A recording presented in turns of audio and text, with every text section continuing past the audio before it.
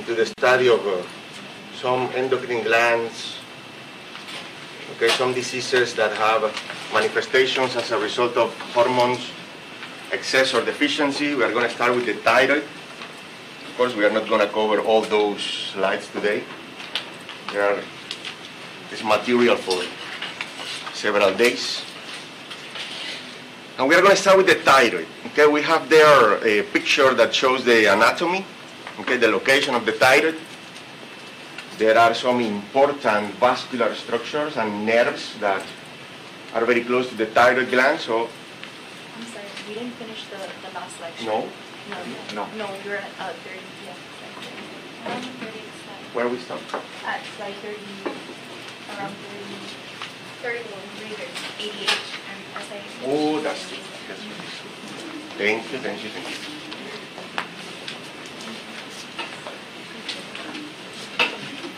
That's it.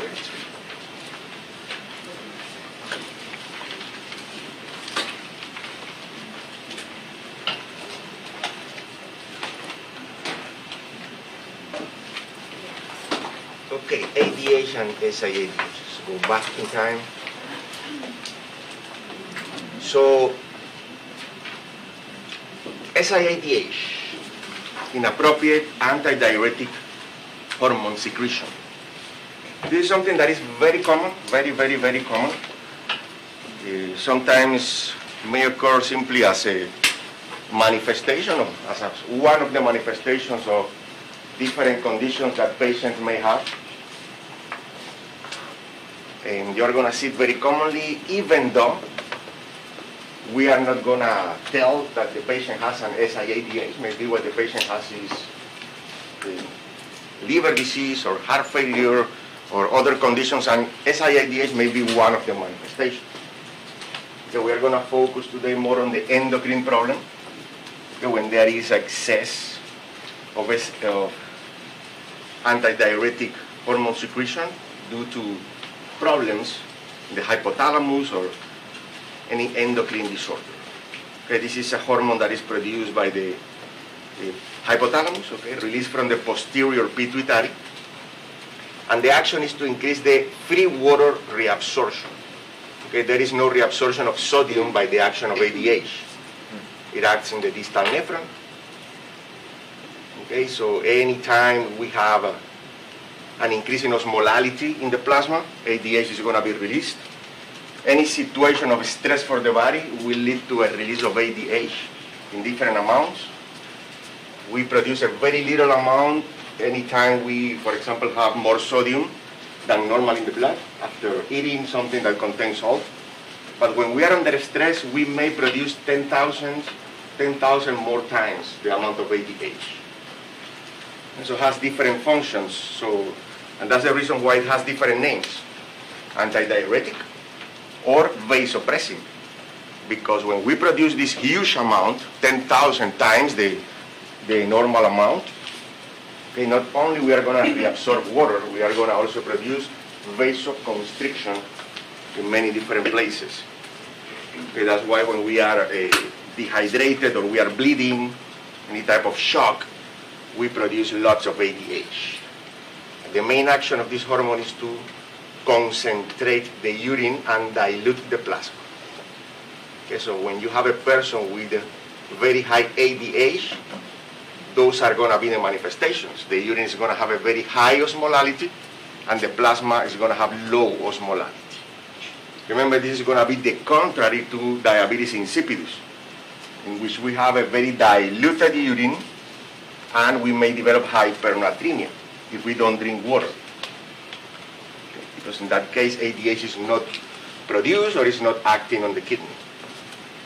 So it does it by inserting aquaporins in the distal nephron, okay, translocation from the cytoplasm, and there are different stimuli, okay, increase osmolality, decrease blood volume or pressure, stress, and some medications may increase ADH, either release or action.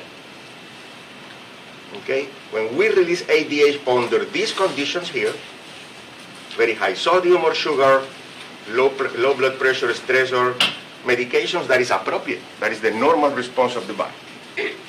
Now, if we have a low plasma osmolality or a normal plasma osmolality, the blood pressure is normal or high, we are not under stress, we are not taking those medications, and ADH is elevated, then we say this is inappropriate. And that's the origin of the name of this syndrome. Okay, we produce ADH when it is not appropriate to do.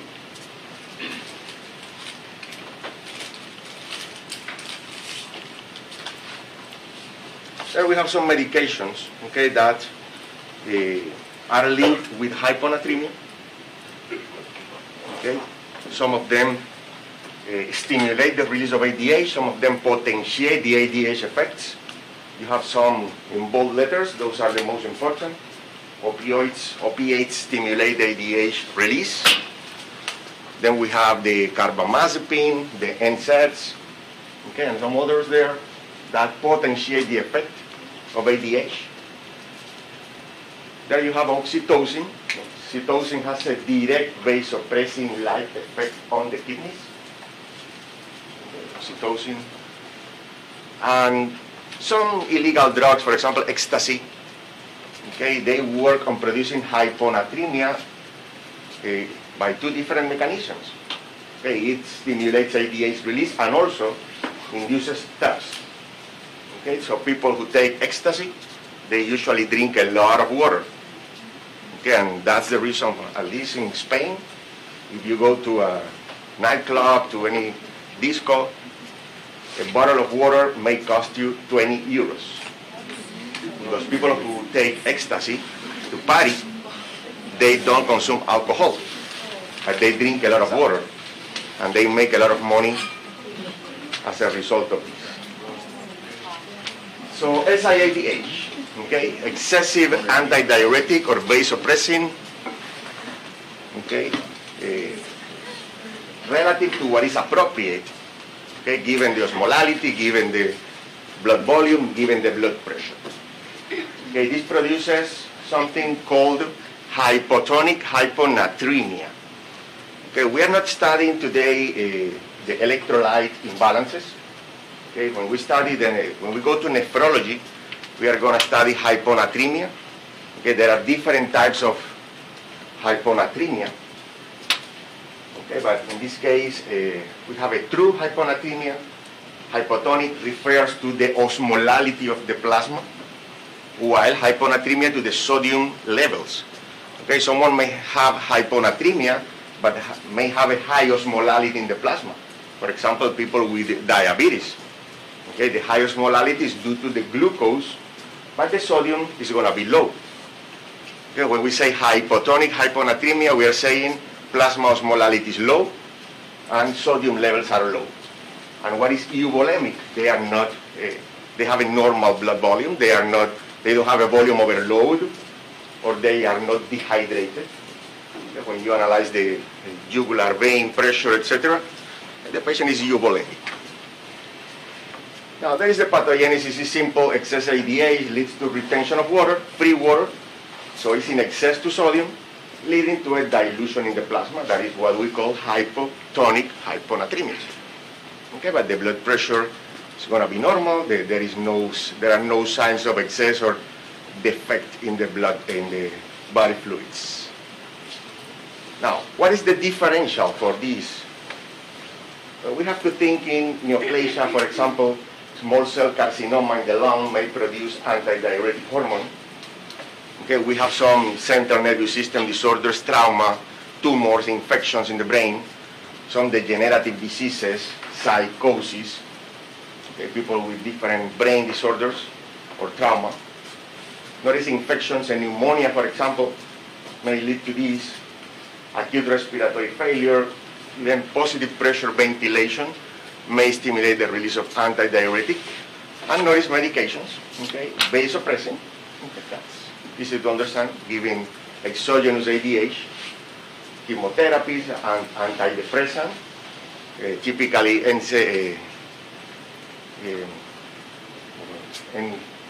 forgot the letters, serotonin reuptake inhibitors, nicotine, and high-dose oxytocin.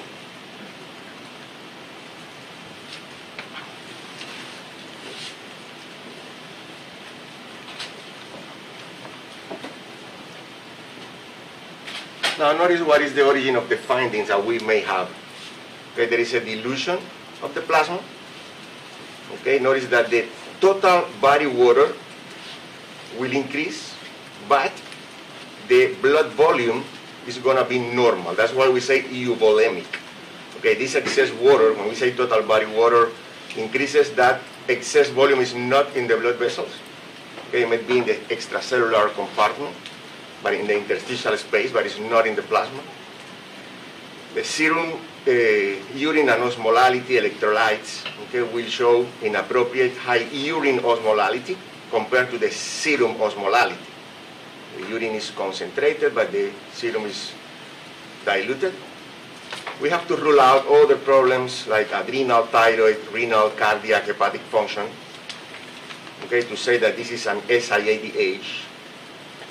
Okay, when you have a patient that is hyponatremic, euvolemic, in the physical exam, and you rule out other disorders like heart failure, hepatic failure, renal failure, thyroid, adrenal problems, after you rule out all the things that should be ruled out, you say this is an SIADH, and then you consider if this is as a result of brain trauma, infection, cancer, or any of the other causes that we mentioned in the etiology. Okay, so the symptoms are going to be due to hyponatremia, mainly problems in the level of consciousness, will depend on the sodium levels, will depend on the osmolality of the plasma. Okay, for example, when the plasma is around 240, typically the plasma osmolality should be around 295, 300. There are going to be mental status, personality changes, lethargy, confusion. Sometimes it's very subtle, depends on other manifestations or other conditions that the patient has. Okay, it's very difficult to recognize, for example, in patients who are in coma or in patients who have any dementia, okay, or other type of disorders. Now, when the sodium goes below 115, the problem starts being really bad. Stupor, neuromuscular hyperexcitability, hyperreflexia, seizures, coma, death. Of course, it has to be corrected slowly, because we don't want to produce any real problem, irreversible problem, okay, like what we call central pontine myelinolysis, leading to locked-in syndrome. Now there you have some pathogenesis of the clinical manifestations. Okay, you have the neurological manifestations, okay, that result from brain edema. We have a very diluted extracellular compartment, so the water tends to enter into the neurons.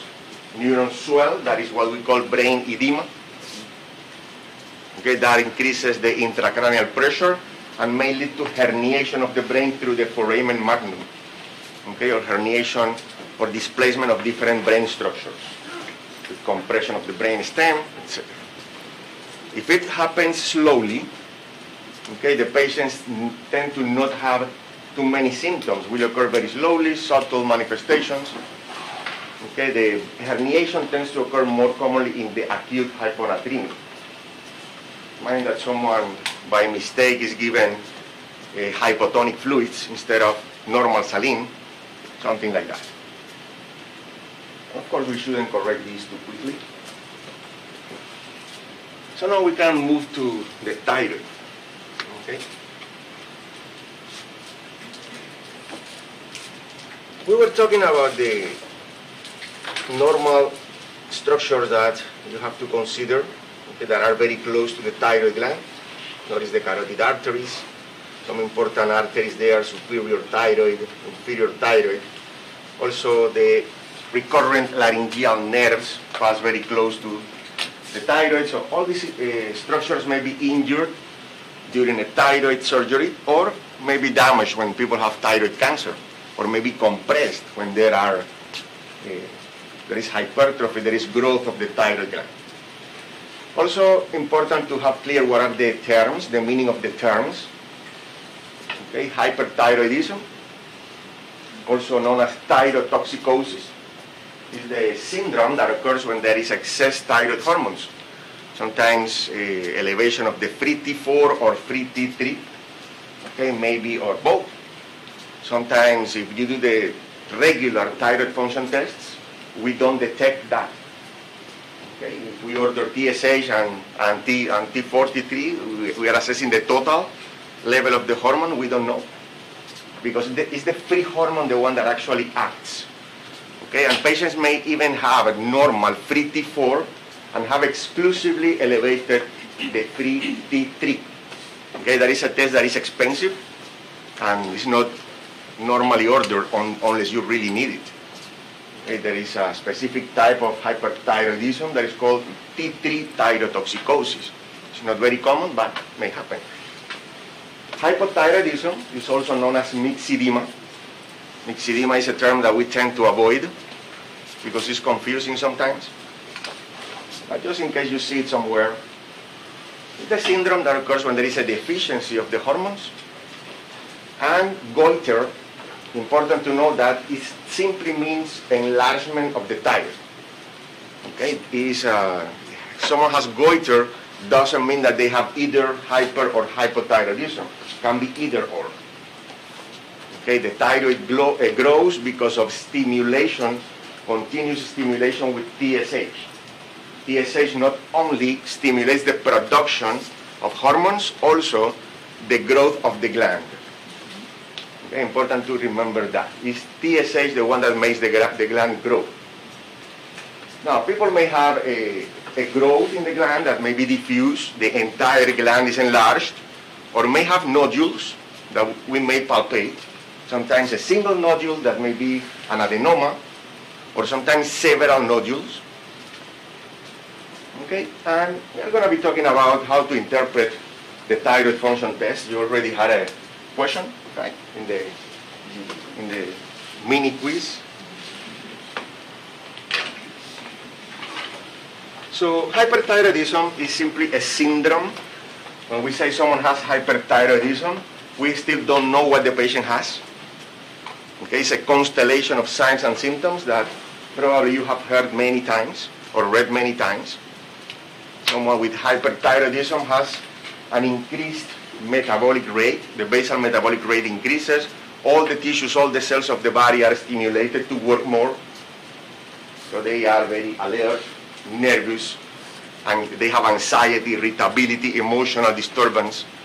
Okay, they have it very difficult to concentrate, may have muscle weakness, okay, fatigability, or they are consuming lots of ATP, so they may get weak and they may fatigue easily.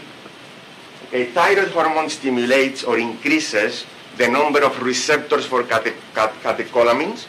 So they may have tachycardia, increased heart rate, lots of appetite, weight loss, hyperdefecation, which is not the same as diarrhea.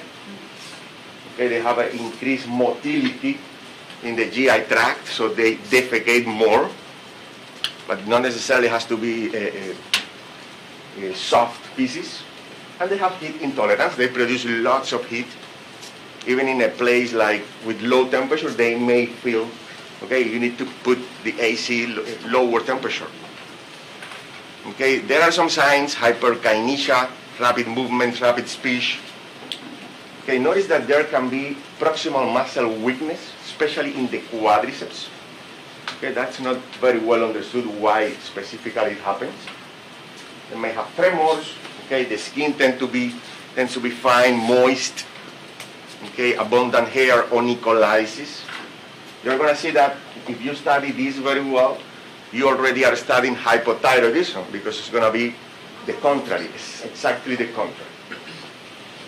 They may have these findings in the eyes, okay, but it's more specific of Graves' disease. Okay, the lid lag, staring, that looks like they are staring, the chemosis, inflammation in the cornea and conjunctiva, periorbital edema, proptosis. Auscultation, they may have an accentuated first heart sound, tachycardia, sometimes atrial fibrillation that is resistant to treatment, wide pulses, dyspnea.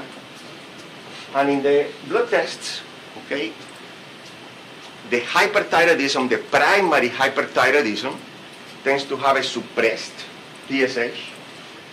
Remember that TSH is going to be elevated when there is a pituitary adenoma producing TSH. In that case, we call it secondary, okay, hyperthyroidism. And they are going to have elevated levels of the hormones and a decreased cholesterol level. Why? Because thyroid hormone stimulates the expression of LDL receptors in the liver. So they are going to have more cholesterol receptors in the liver. So the cholesterol levels are going to be low.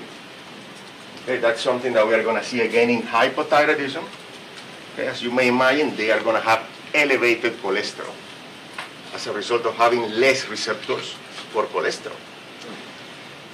And look at this differential diagnosis. It's huge. That's why I told you having hyperthyroidism is simply a syndrome. Okay, we have to rule out all these conditions. Notice that you have on top the conditions that produce thyroid hormone overproduction. The most common in the United States is Graves' disease, which is a type 2 hypersensitivity reaction against the thyroid gland, but we don't have destruction. Okay, we develop autoantibodies that stimulate the thyroid gland, don't destroy them. They are called TSH receptor stimulating antibodies. And then we have other conditions, for example, toxic multinodular goiter, in which people, as the name says, have many nodules in the thyroid. And that is a very important start for the differential. Graves' disease produces a diffuse enlargement of the gland. People with toxic multinodular goiter are going to have on palpation many nodules, irregular. And there are no autoantibodies there. Simply the cells start working autonomously. They decide they are going to start producing thyroid, okay, independently of the amount of TSH. Okay, the third condition, follicular adenoma, is a single adenoma. Or some people may have a pituitary adenoma. In this case, it's the secondary hyperthyroidism, producing excess TSH, or a hypothalamic disease with excess TRH production. Those are rare. Okay, those are not very common. Then we have other conditions. For example, germ cell tumors in the ovary testis, okay, producing human chorionic gonadotropin. Human chorionic gonadotropin is very similar to TSH. Okay, chemically speaking, they are very similar. So this hormone stimulates TSH, stimulates the thyroid to produce thyroid hormone. And that is not very common. The same with struma ovary, okay, and metastatic follicular thyroid carcinoma, simply cancer in the thyroid that makes metastasis in some place. Now, the middle part, thyroid gland destruction.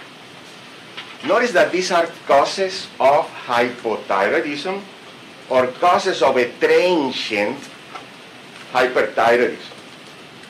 For example, thyroiditis. There are different types: lymphocytic thyroiditis, granulomatous or subacute thyroiditis. When there is inflammation of the thyroid gland, there is a release of the hormone that is stored, or that was stored previously. So there is a transient hyperthyroidism, and then these people go to different phases. Normal function hypothyroidism to recover in the future. We're going to mention that later. And Hashimoto thyroiditis is the most common cause of hypothyroidism. However, at the beginning of the problem, the same thing will happen. People, when they develop Hashimoto thyroiditis, okay, they have a destruction of the gland, so there is a release of the hormone that was stored. In this case, we develop autoantibodies against the gland, but these are not stimulating. These are destroying. These are actually destroying the gland. So these conditions are going to have a transient hyperthyroidism. And you have there some medications. For example, people who take exogenous thyroid hormone simply because they want to lose weight. Okay. Amiodarone that contains iodine. Okay. Excess iodine, for example, may produce hyperthyroidism or hypothyroidism. That may happen. And interferon. Interferon alpha will produce thyroiditis, so it's going to be transient too, like the viral thyroiditis or subacute thyroiditis or lymphocytic thyroiditis. This is simply when they are receiving the treatment with interferon, and maybe a transient thyroiditis.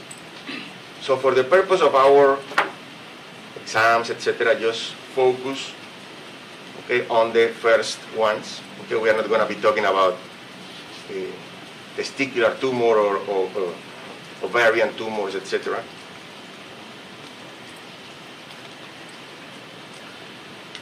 So here we have some of the conditions, the important ones for us. To understand the pathophysiology, we are going to develop, talk in more detail about some of them that are really important. Graves' disease, remember, is the most common here. We have stimulating TSH receptor antibodies. That's extremely important to remember that the gland is not destroyed. It's one of the few examples of autoantibodies that don't produce destruction or inflammation in the gland or in a tissue. Type 2 hypersensitivity reaction. Okay, we have an excessive synthesis of thyroid hormones. Then we have other conditions, the toxic adenoma or the multinodular goiter. Okay, the difference here is the gland is not diffusely enlarged. In one there is a single nodule, in the other many. Okay, these are autonomous, this is independent on TSH. And later we are going to develop more in detail acute thyroiditis, subacute thyroiditis. Okay, these may be following, for example, a viral infection. Now, specific to Graves' disease. People with Graves' disease have the ocular manifestations and the skin manifestations. Graves' ophthalmopathy. That doesn't occur in other types of hyperthyroidism. Okay, that occurs only in Graves' disease. Okay, these people have proptosis, lid retraction, lid lag, and occurs because of deposition of mucin glycosaminoglycans, okay, behind the eyes in the soft tissue. Okay, there can be also infiltration with lymphocytes in the extraocular muscles. Okay, the same thing with the thyroid dermopathy. That is also known as pretibial myxedema, but I repeat, we try to avoid these terms. Are extremely confusing. It's better to call it thyroid dermopathy or Graves' dermopathy. Okay, in this case we have deposition of the same hyaluronic acid, glycosaminoglycans, different mucin, etc. in the subcutaneous tissue. The pretibial myxedema doesn't have too much lymphocytic infiltrate as it happens in the eyes. Okay, the rest of the manifestations in people with Graves' disease are because of increased sympathetic activity. Remember, there are more receptors for catecholamines, and because of a stimulation of the renin-angiotensin-aldosterone system, okay, that increases the blood pressure, etc., and also increased thermogenesis, okay, more increased basal metabolic rate. Now, the enlargement of the gland may produce compression of the recurrent laryngeal nerve, leading to hoarseness, dysphagia if it compresses the esophagus. Okay, you may feel a bruit in the thyroid gland because of the increased circulation, increased blood flow within the thyroid gland. Now, thyroiditis, we are going to develop it more later, can be due to many conditions: drugs, radiation, infections, mostly viral. Okay, the viral tends to produce a subacute thyroiditis. Bacterial infection is not very common, but will produce a more acute thyroiditis. Okay, these conditions, the thyroiditis, will diffusely enlarge the glands, and it's going to be painful. Okay, the painful It's a very important detail to differentiate thyroiditis from, for example, Graves' disease, that doesn't have a painful thyroid gland or is not tender on palpation. And then we have this hyperthyroid phase. Remember, I told you, goes through a transient hyperthyroidism, then they may enter into a stage of normal function as the stored hormone is being released, and then hypothyroidism. So the changes in the clinical manifestations and the blood biochemistry are going to be seen. In the first phase, for example, hyperthyroid, they will have high thyroid hormone and low TSH, because thyroid hormone is suppressing TSH. And then we may have the contrary, high TSH and low thyroid hormones. Notice that there is another thing, radioiodine uptake. If we do a test with radioactive iodine, measuring the uptake or not uptake of the thyroid tissue, notice that when there is inflammation, the tissue is not going to get iodine. The cells are dead, and they are simply releasing thyroid hormone. So you give the radioactive iodine, and they're not going to get it, because they're not working. So it's going to be reduced. The same thing, for example, in the hypothyroid phase. Still the cells have not recovered. So the radioactive iodine uptake is going to be reduced. When someone has a multinodular goiter or a toxic adenoma and this tissue is actively producing hormone, there is going to be uptake of radioactive iodine more by these cells than the rest of the gland. Diffuse goiter or this Graves' disease, there is going to be an increased uptake of iodine in the entire gland. These are things that you're going to learn better in clinical medicine, but we have to start understanding a little bit the reason for that. Well, Graves' disease.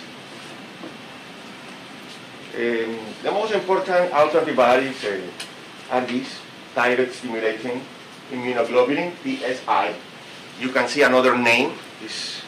Another name for these autoantibodies, thyroid-stimulating antibodies, or TSAB or TSI. These acronyms can be used, it's exactly the same.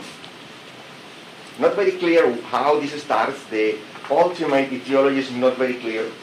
Viral infections, smoking, stress, interferon, that starts the process, and if the cells are destroyed as a result of any of these factors, we are going to have dendritic cells that recognize this or take these autoantigens and take them to the lymph nodes.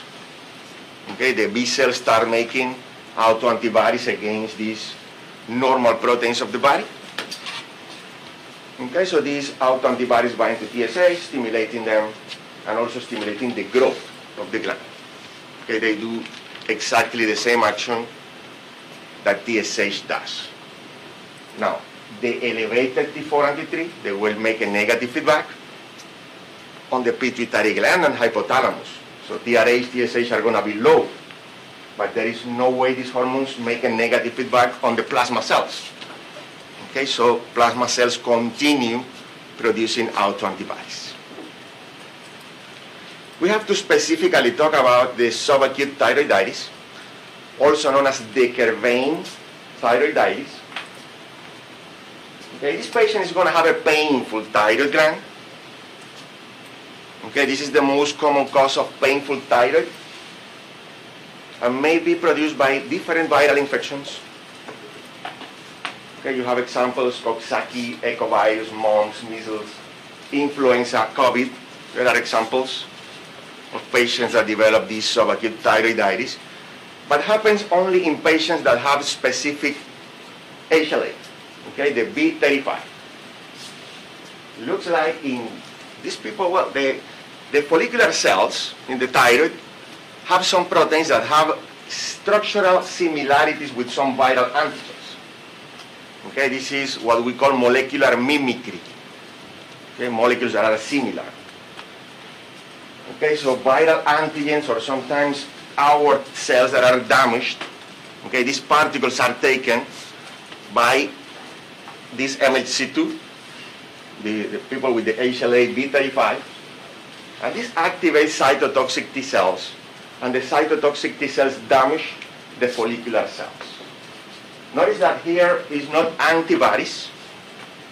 These are cytotoxic cells. Okay, so when you put or you summarize your pathophysiology, okay, of the different conditions, remember in Graves' disease we have autoantibodies stimulating. Here we have CD8 cells, cytotoxic T cells destroying the gland. Okay, so the process is exactly the same as in any other thyroiditis. We have the release of the already stored hormone in the gland, transient hyperthyroidism. Okay, there is a lot of T4 and T3 released. That will lead to the clinical biochemical manifestations. Okay, that will inhibit the TSH. This may last for 2 to 8 weeks, the hyperthyroidism. The gland is tender, enlarged. And then we are going to enter into the euthyroidism, hypothyroidism until the thyroid function recovers. That may take 2 to 8 more weeks. Okay, so look. Notice that the entire process, okay, if you maximize it, may take 4 months maximum. Okay, the 8 weeks with the hyperthyroidism and 8 weeks more to recover.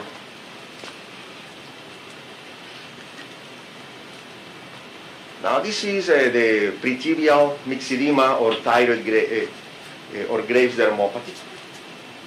Okay, there is accumulation of different connective tissues, proteins, and other substances. And this is the example of ophthalmopathy, Graves' ophthalmopathy.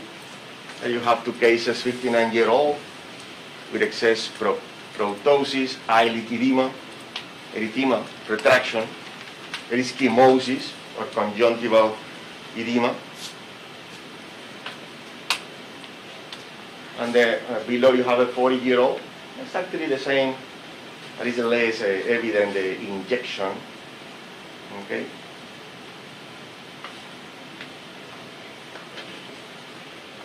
This can damage not only the extraocular muscles, also the optic nerve, so may lead to blindness.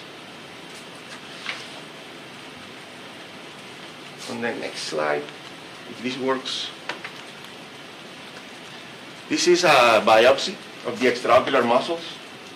Notice the amount of lymphocytes there, mononuclear infiltrate. That doesn't happen too much under the skin tissue, but tends to happen in the eyes.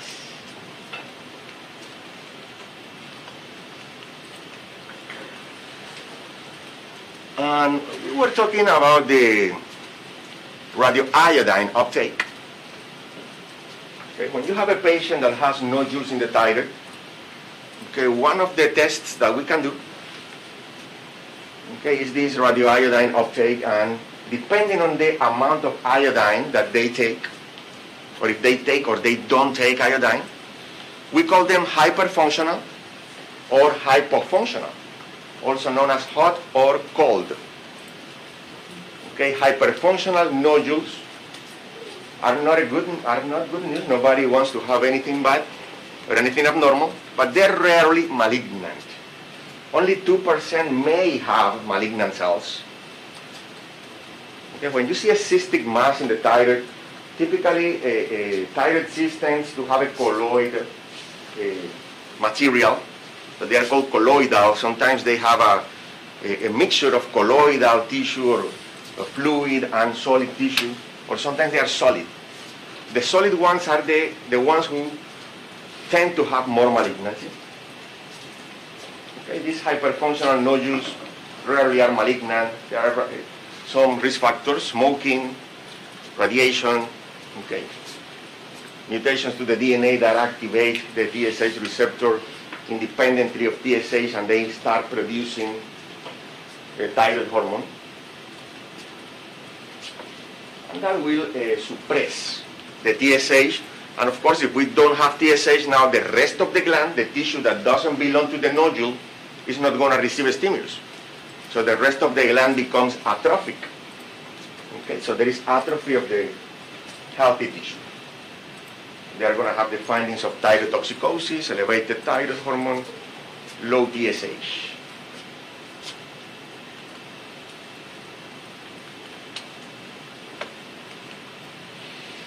Okay, now we are going to take the break until 11:05 to move to hypothyroidism.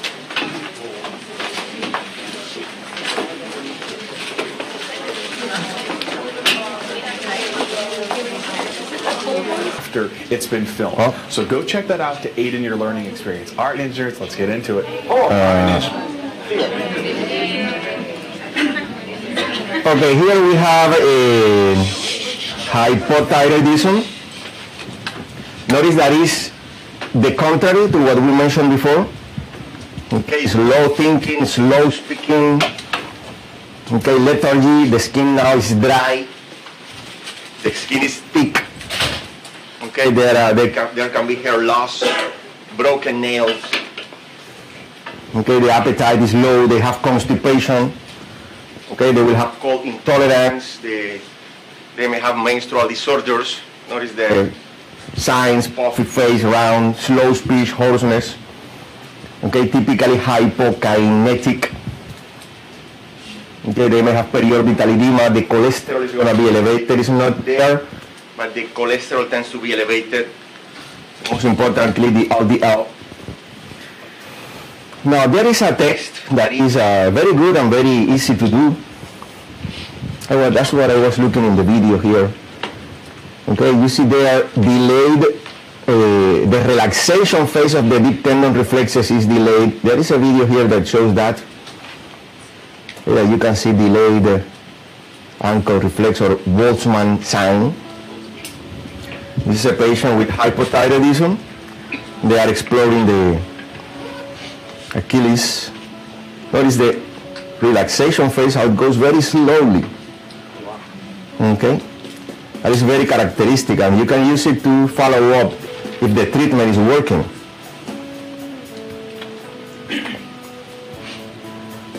Okay, after the treatment, this typically improves. So when you have patients and you don't want to wait for the results of the thyroid function test, that is something that you can do. Okay, and it's a very good test.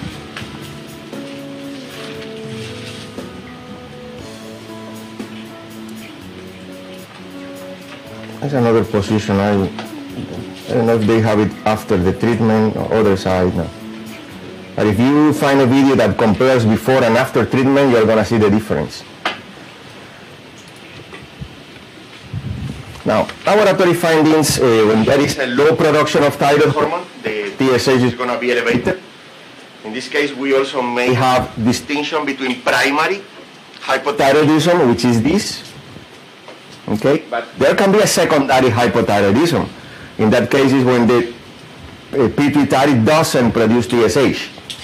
Okay, so in that case, you're going to find low TSH and low. level of thyroid hormones. Now, notice that there are different Types of thyroid hormone. The total T4 and T3. Okay, and the free T4 and T3, which are actually the active ones. The T3 is the one that is more active. Okay, and there is another that is called Resin or reverse T3. We are going to See see the importance of this later. RT3, resin T3, or reverse T3 is the same. This is a thyroiditis. The hypothyroidism typically happens after thyroiditis. So the gland is not working, it's not producing new hormone. So there is going to be a decreased radioiodine uptake. Okay, the basal metabolic rate is going to be decreased. They're They're going to have that explains the cold intolerance. They may develop anemia, typically macrocytic. But there you have another factor for your differential diagnosis when the patient has a macrocytic anemia. Okay, you have their Elevated serum cholesterol. creatine kinase levels may increase. In people with hypothyroidism, there is also, more specifically in Hashimoto thyroiditis, there is also muscle damage. Okay, it's not very clear how this happens, but muscles have a diffuse damage. So we have elevation in the creatine kinase levels. Okay, they also secrete antidiuretic hormone. That's not very clear the mechanism. So they may develop hyponatremia. They develop type of SIADAs related to Hashimoto thyroiditis. Okay, and also you have some changes in the EKG, low voltage in the EKG besides the bradycardia that they typically have. Now we have here the differential diagnosis. Okay, notice that we have some congenital disorders, aplasia, so no development, or hypoplasia, very small thyroid gland, some biochemical defects in the synthesis of the thyroid hormones. Okay, those are not very frequent. And then we have the acquired ones. Okay, the most common here is Hashimoto thyroiditis. There is autoimmune destruction of the gland. Okay, but also, for example, in developing countries, okay, people may develop thyroiditis or hypothyroidism, not thyroiditis, hypothyroidism as a result of lack of iodine. Iodine deficiency nutritional disorder in developing countries. There are other causes, okay, we mentioned before as a cause of transient hyperthyroidism. I'm sorry, the iodine deficiency, that's a result of low protein, that's a result of... No, typically the iodine is, foods that are rich in iodine are seafood, for example. Okay, that's why we have the added iodine to the salt. Okay, just taking this salt with iodine is okay. People who don't eat too much seafood or things that contain iodine tend to have iodine deficiency. Okay. Then you have the lymphocytic thyroiditis that we also mentioned before as a cause of transient hyperthyroidism. Of course, thyroid surgery or ablation with iodine radiation or any other type of treatment for hyperthyroidism will produce hypothyroidism. Then you have some medications, iodine. Iodine, as I said before, may produce either hyper or hypothyroidism. Okay, the one in amiodarone, thioamides, okay, also contain iodine. You have there some other medications. Lithium that appears in every list of side effects. Okay, all of those will produce low thyroid hormone and high TSH. Those are causes of primary hypothyroidism. Okay, and below you have hypopituitarism and hypothalamic diseases as causes of secondary or tertiary hypothyroidism. Okay, in those cases we are going to have low thyroid hormone and also low TSH. And of course, low TRH in the case of tertiary. The TRH, these hypothalamic hormones are hormones that we normally don't measure in patients. Okay, unless we actually need to. These are not conditions that are very frequent. And even if, for example, you suspect a condition with elevated TRH or elevated CRH, or it's very difficult to actually get these hormones in the blood, because the hypothalamic hormones typically travel from the hypothalamus to the pituitary, and that's it. And you don't find them in the circulation. Okay, so unless you put a needle, okay, inside the sinuses of the brain, you're not going to get these hormones. There is a test that is called subunit alpha, just in case you need it at any time. Okay, that is a byproduct of the metabolism of these hypothalamic hormones. It's called that subunit alpha, that when elevated indicates that there is an excess of a hypothalamic hormone. Okay, maybe you need it at some point, I'm not sure. Now, Hashimoto is an autoimmune disease. Okay, there is a defect in the T cells, the regulatory T cells. So the helper T cells get synthesized to different thyroid antigens, most importantly enzymes that participate in the metabolism of the thyroid hormone. Okay, so the plasma cells, stimulated by the T cells, start making antibodies against thyroid antigens. Okay, of course, After this, after the antibodies bind there, you're going to have complement activation, cytokines, inflammation, destroying the gland. Okay, there you have examples of autoantibodies. One of them is the thyroglobulin antibody, and another is the thyroid peroxidase antibody, or TPO. This autoantibody was known before as antimicrosomal antibodies. There is another antibody that is the TSH receptor blocking antibody. And don't confuse this with the TSH receptor stimulating antibody of Graves' disease. This blocks. Okay, so it doesn't let TSH to bind to the follicular cells. And they tend to have other autoimmune disorders. They may have vitiligo, they may have diabetes type 1, they may have different other autoimmune disorders. So here also we have molecular mimicry, okay, antigens that look like those of viral infections. Yes. The Gmeferin just being T3 and T4? The what? The Gmeferin is just T3 and T4? For hypothyroidism, no, T4. T4. We don't give T3 to patients unless they are in an emergency, okay, in coma. T3 is a very toxic hormone. We give T4 and the body knows what to do with the T4. So you can't fix Levothyrox. So you can't fix Hashimoto's thyroid, right? No. And it's very easy with giving thyroid. Very easy. The best treatment for hyperthyroidism is to remove or to ablate or remove the gland and give thyroid hormone, because it doesn't have side effects as the medications for hyperthyroidism. Okay, so here we have again the explanation of the pathophysiology That we mentioned before.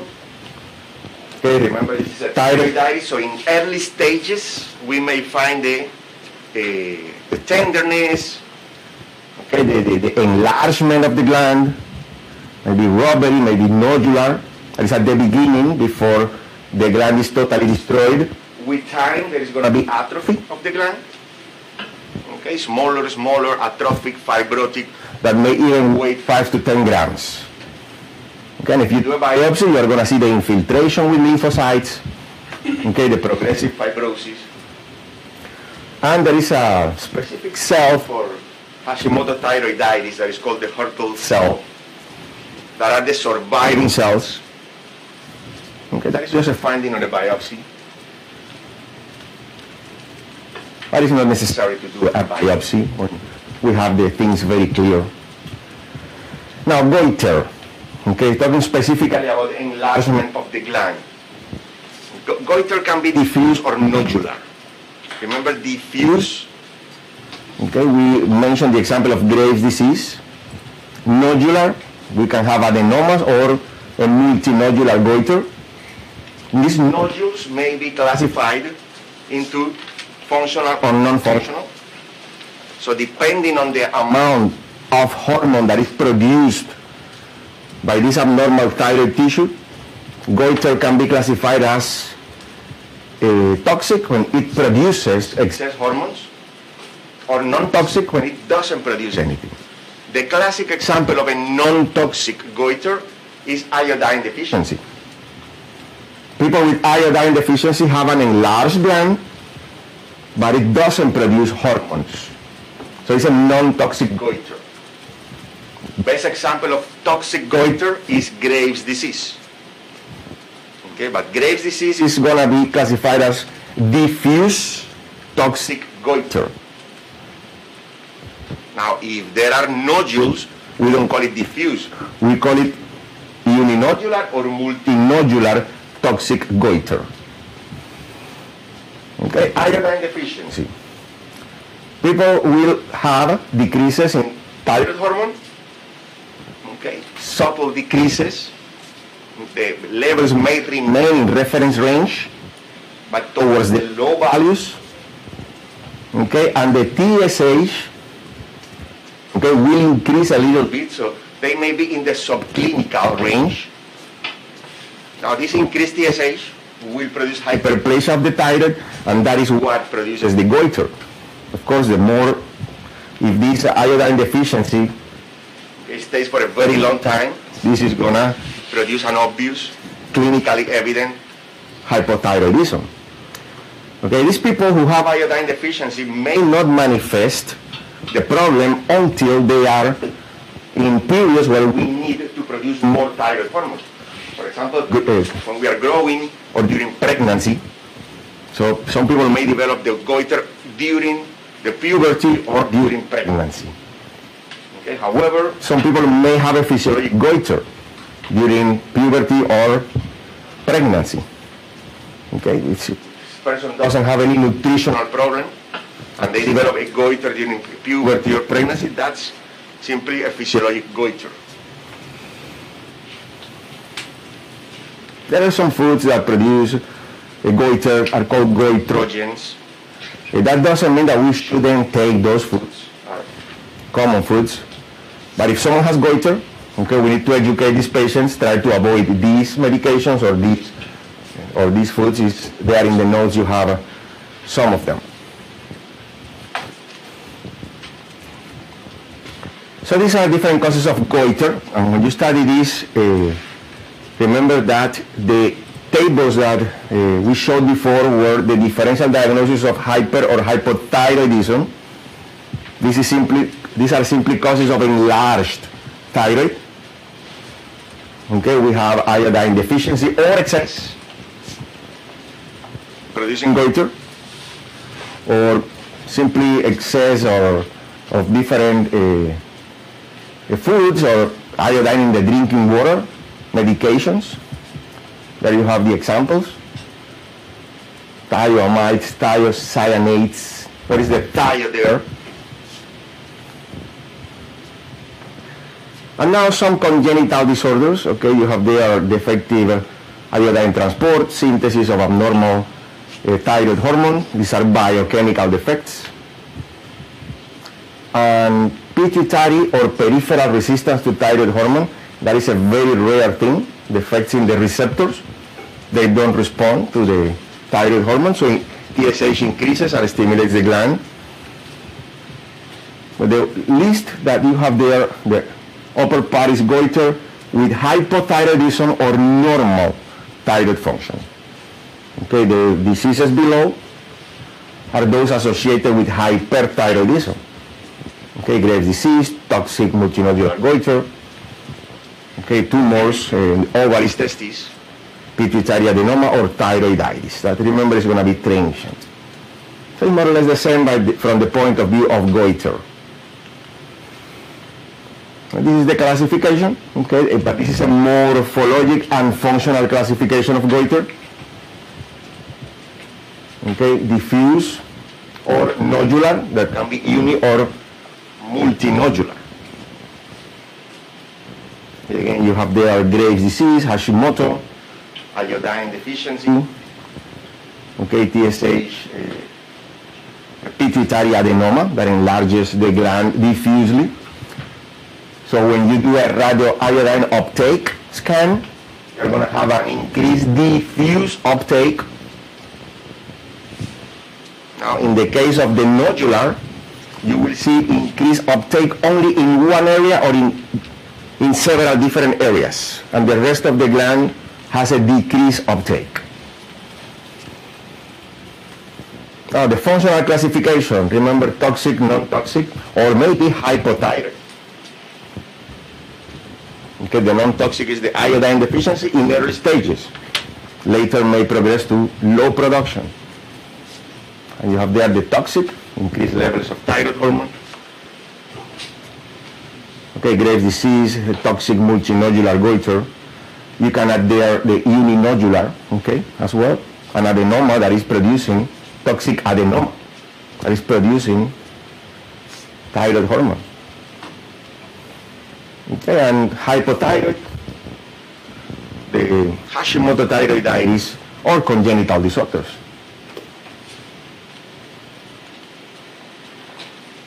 Now, thyroid nodules and thyroid cancer. These are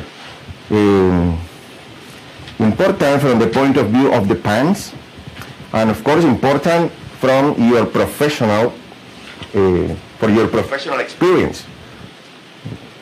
You receive a patient with a nodule in the thyroid, what to do with that That patient. Okay. Okay. There are different steps that you have to follow, but these are more for clinical. clinical medicine? Okay, I'm preparing, as I told you, a practice test or exam. I will try to include some Questions that are more clinical medicine and pharmacology, so you can practice those and know what to do. What are the steps? What do I do first? Do I do an ultrasound? Do I do a biopsy? Okay, do I do a radio? Iodine uptake scan? Okay, what is the next step in the management of this patient? So a nodule, okay, is a lesion that you can palpate Or you can discover if you do an ultrasound, okay, other tests, okay, different from the surrounding parenchyma. Remember, solid nodules are the ones who tend to harbor malignancies. malignancies, more likely. Okay, this is a common finding. Notice that thyroid nodules are detected in 50% of the autopsies. Okay, so half of the population have some, and they may never know. Now, physical exam findings in 5 to 7% of the adults. okay. Most of them are totally benign. Colloid cysts, but around 6% May have some malignant cells. You have the risk factors. Radiation is the most important. Okay, those who receive radiation therapy for any reason. 2% of them annually develop different nodules, and several other risk factors like smoking, alcohol abuse, obesity, metabolic syndrome, okay, increased level of insulin-like growth factor 1, that means acromegaly. Okay, people with women with uterine fibroids. Okay. What could be the reason? Probably no one knows exactly why. Okay, iron deficiency, age, female, sex, and possibly oral contraceptives and statins. of course, not very clear. And here we have the classification. You have Have the distinction between neoplastic and non-neoplastic. Okay, non-neoplastic nodules may be hyperplastic, simply grow of a part of the gland, excessive division of the cells without any importance from the point of view of cancer or inflammatory. Now the neoplastic ones are divided into benign and malignant. That is the topic of thyroid cancer. Okay? the benign ones may be colloid. These are benign, and it's the most common type.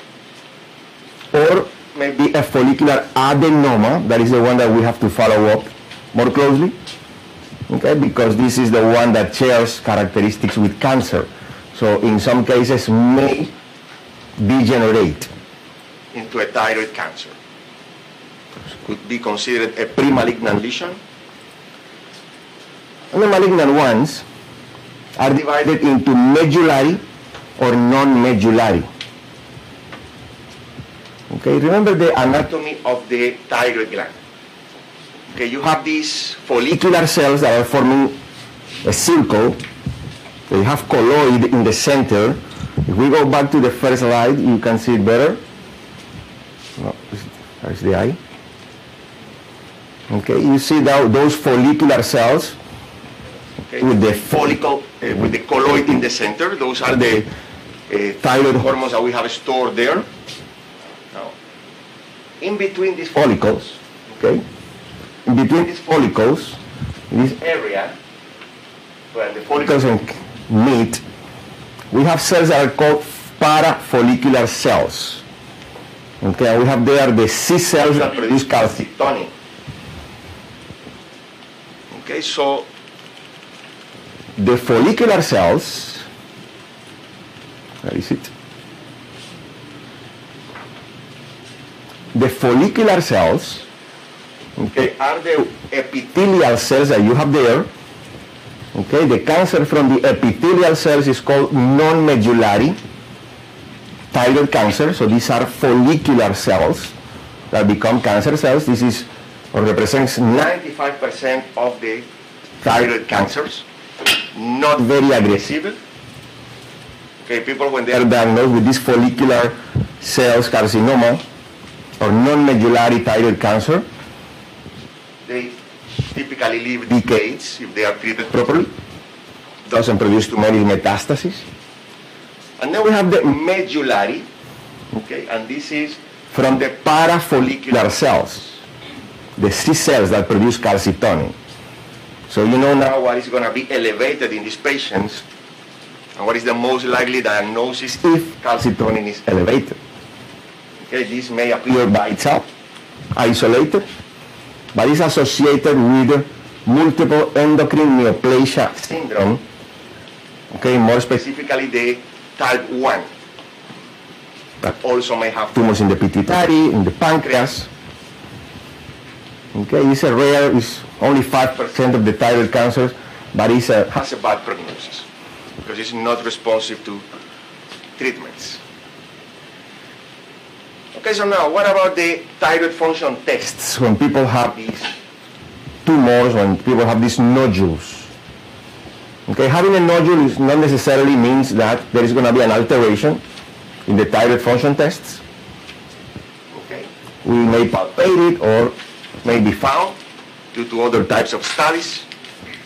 Okay, most cases are asymptomatic and are euthyroid. They don't tend to have any kind of alteration in the thyroid function tests. Sometimes there can be signs or symptoms as a result of the mass, for example, compressing other structures, producing pain, producing different symptoms there. Notice that less than 1% produce thyroid disease, okay, either hyper or hypothyroidism. Now, when we think that there could be a malignancy, what are red flags? When it's large, more than 4 centimeters, okay, there is around 20% of risk.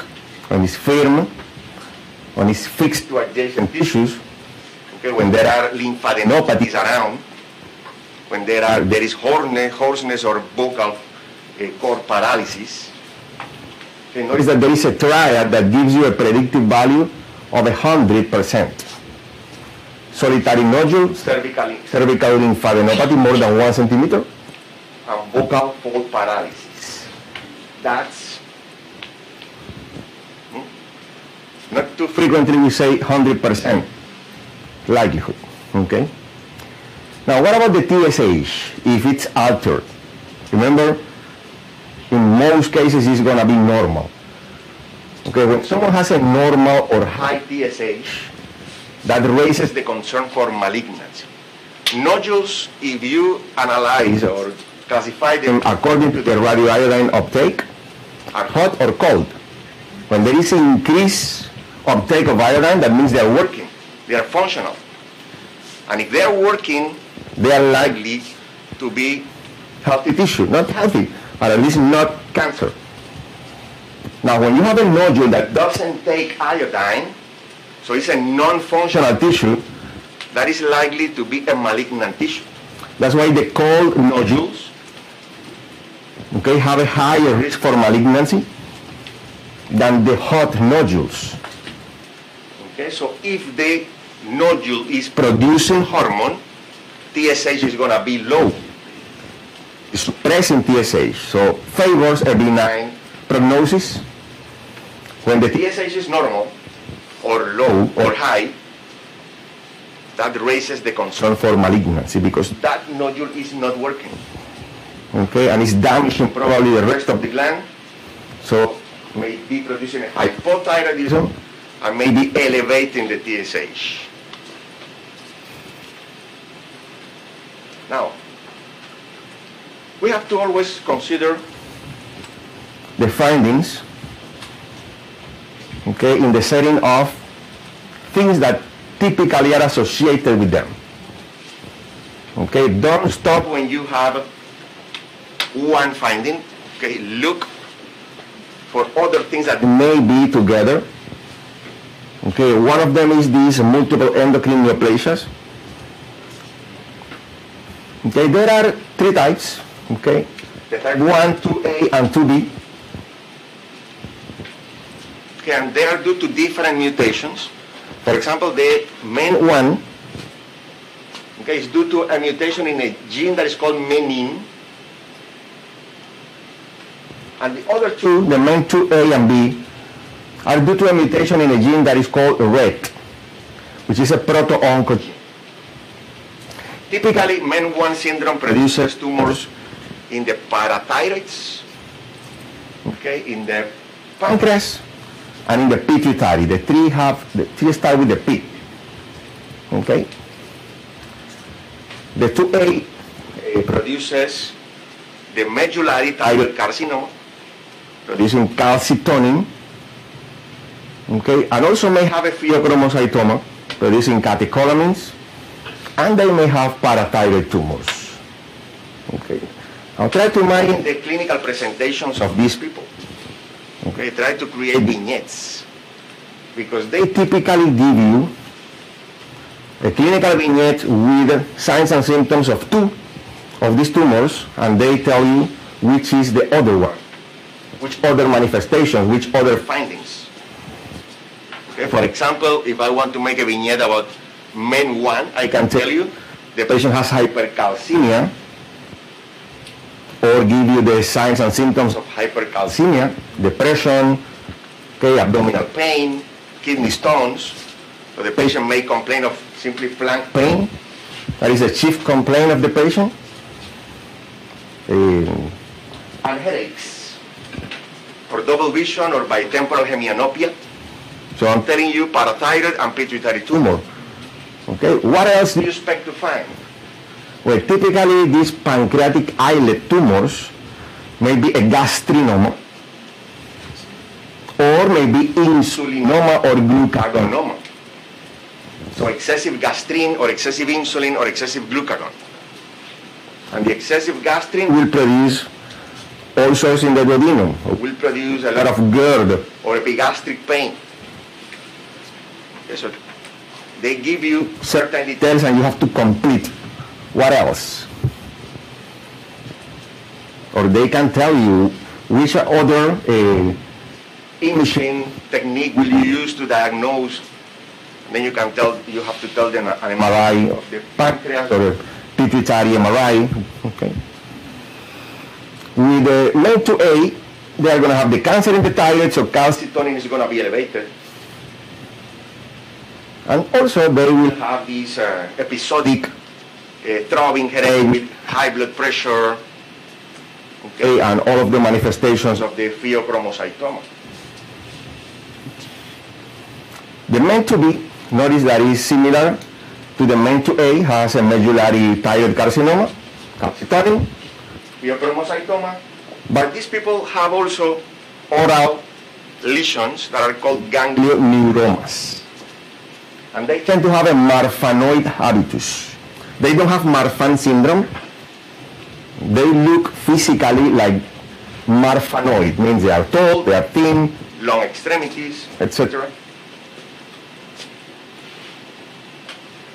So that is a lot of. There are a lot of things that you can use to make questions just using these three syndromes. Here you have another. It's not man, it's men. Puts that more organized.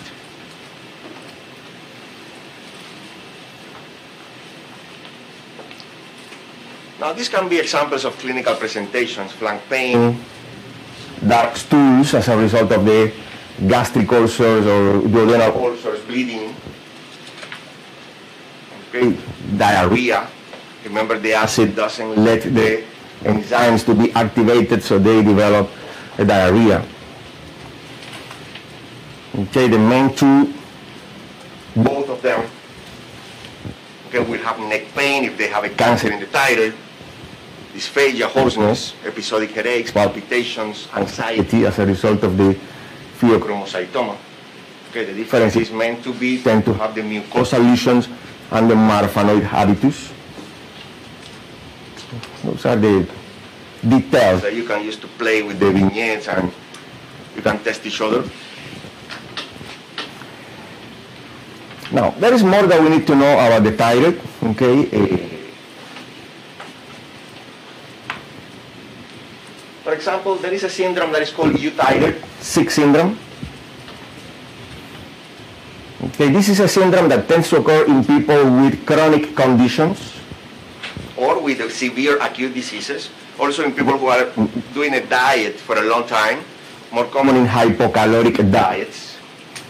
Okay. These are people who have alterations in the levels of the hormones but have a normal thyroid gland function.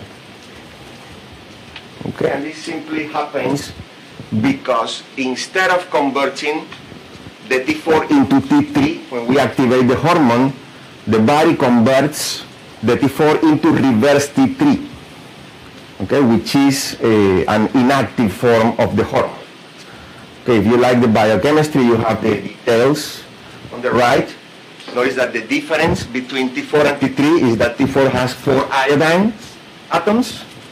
thyroxine, below. T3 has only 3 iodine atoms.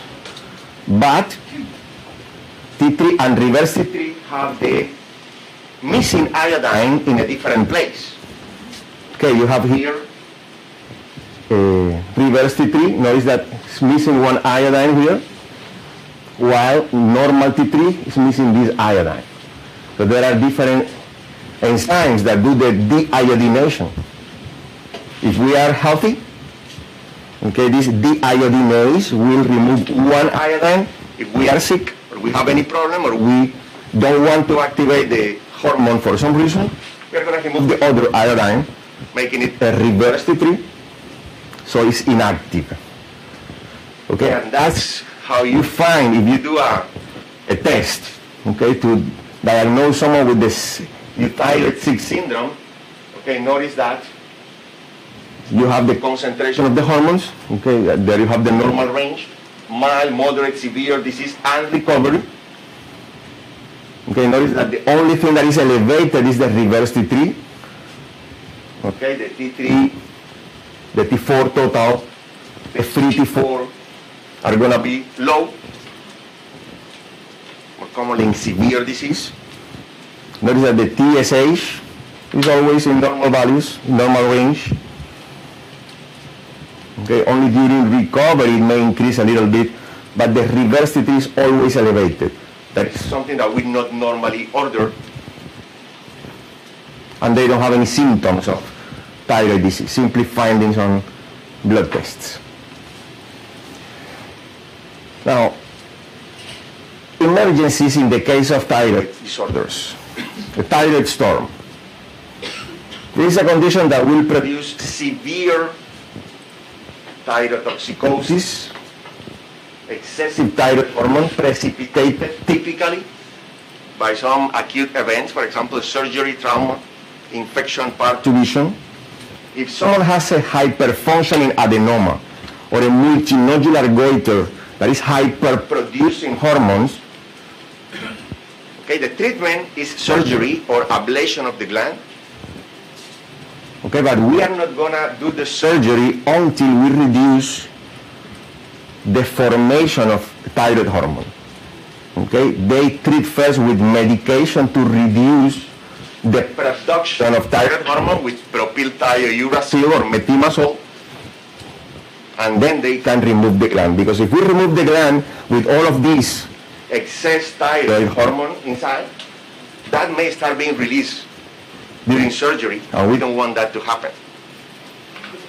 okay, For example, in people with long-standing hyperthyroidism that don't use the medication and stop using the medication, okay, they will have a acute presentation of pain, agitation, okay, delirium, coma, anxiety, vomiting, diarrhea, okay, tachycardia that may exceed maybe heart rate above 140, okay, hypotension or hypertension, excessive production of heat, hyperpyrexia, which is different from fever. That is as a result of infection. This is as a result of increased metabolic rate. Okay? And the thyroid function test may be not different from patients with normal hyperthyroidism.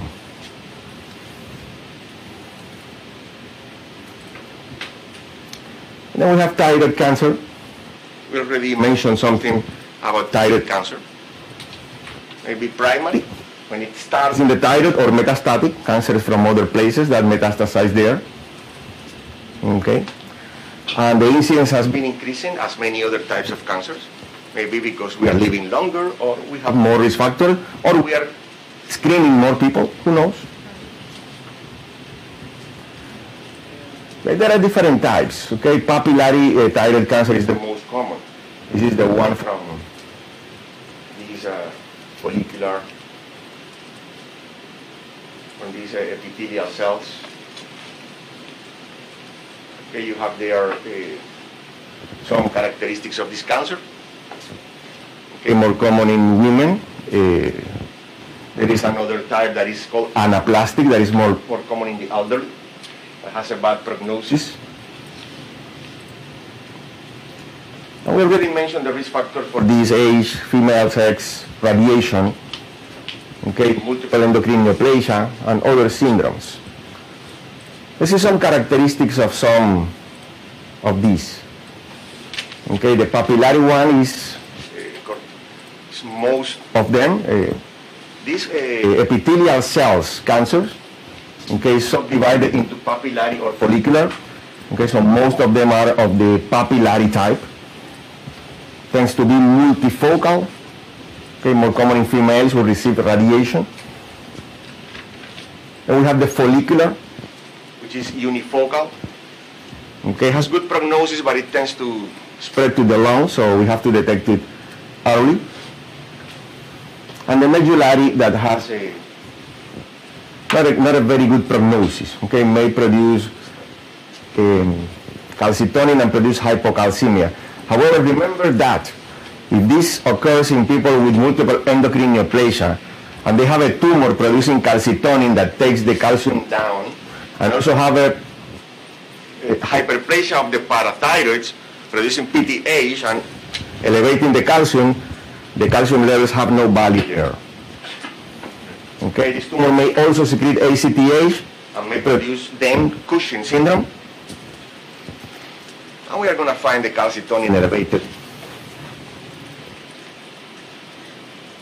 And the anaplastic simply has a very bad prognosis. Okay. Now, something that is important is to know what happens in pregnancy with the thyroid function. Okay. Estrogens, when they increase, they stimulate the liver to produce a protein that is called thyroxine binding globulin. Remember, thyroxine is an aminoacidic hormone, but it is not water soluble, so it needs to be transported. Okay, when we say we are assessing total T4 and T3, we are assessing the amount of hormone that is bound to TBG, or thyroid binding globulin. Okay, in any condition that increases the metabolic demands of the body, okay, the body is going to produce a more thyroid hormone, but during pregnancy, there is also an increase in the thyroid binding globulin, so we may see elevation of the total T4 and T3 in pregnancy. It will peak at week 16 and will stay high until delivery. That doesn't mean that they have hyperthyroidism. Simply they have an elevated total T4 and T3. TSH should be normal or slightly low, and the free hormone is going to be normal. Okay, it's going to be totally normal in physiologic conditions. Another factor besides estrogen increasing the production of TBG is that human chorionic gonadotropin may stimulate the TSH receptors, increasing the production of thyroid hormone, okay, and decreasing a little bit the TSH. However, that is counterbalanced by the increase in TBG that will get the excess of the hormone that is being produced as a result of the human chorionic gonadotropin. Now, there are some dysfunctions. For example, the pregnant women, or this can apply to any person, but this is something that we used to study. Okay, the values, I mean. The prevalence in pregnancy of overt hypothyroidism is only 0.56 maximum. Okay, some may have subclinical hypothyroidism. That is the most common one of the thyroid disorders. Okay, overt hyperthyroidism, 0.2, or subclinical hyperthyroidism. Okay, how do you know what the patients have? Notice that the hypothyroidism, when it's overt, we have low thyroid hormone, elevated TSH. Okay, the subclinical has normal free hormone. We're talking about the free hormone, not about the total. Okay, you have to assess the free hormone to see if they have an imbalance or not. Subclinical normal levels of the free hormone, elevated TSH. There is overt hyperthyroidism when the free hormone is elevated and the TSH is low. And if the TSH is low and the free hormone, the free T4 is normal, we say subclinical hyperthyroidism.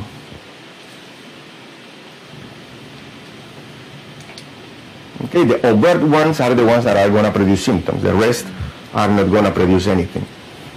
Okay, but physiologically what happens is what you have above. There may be an increase in the total free T4 and T3.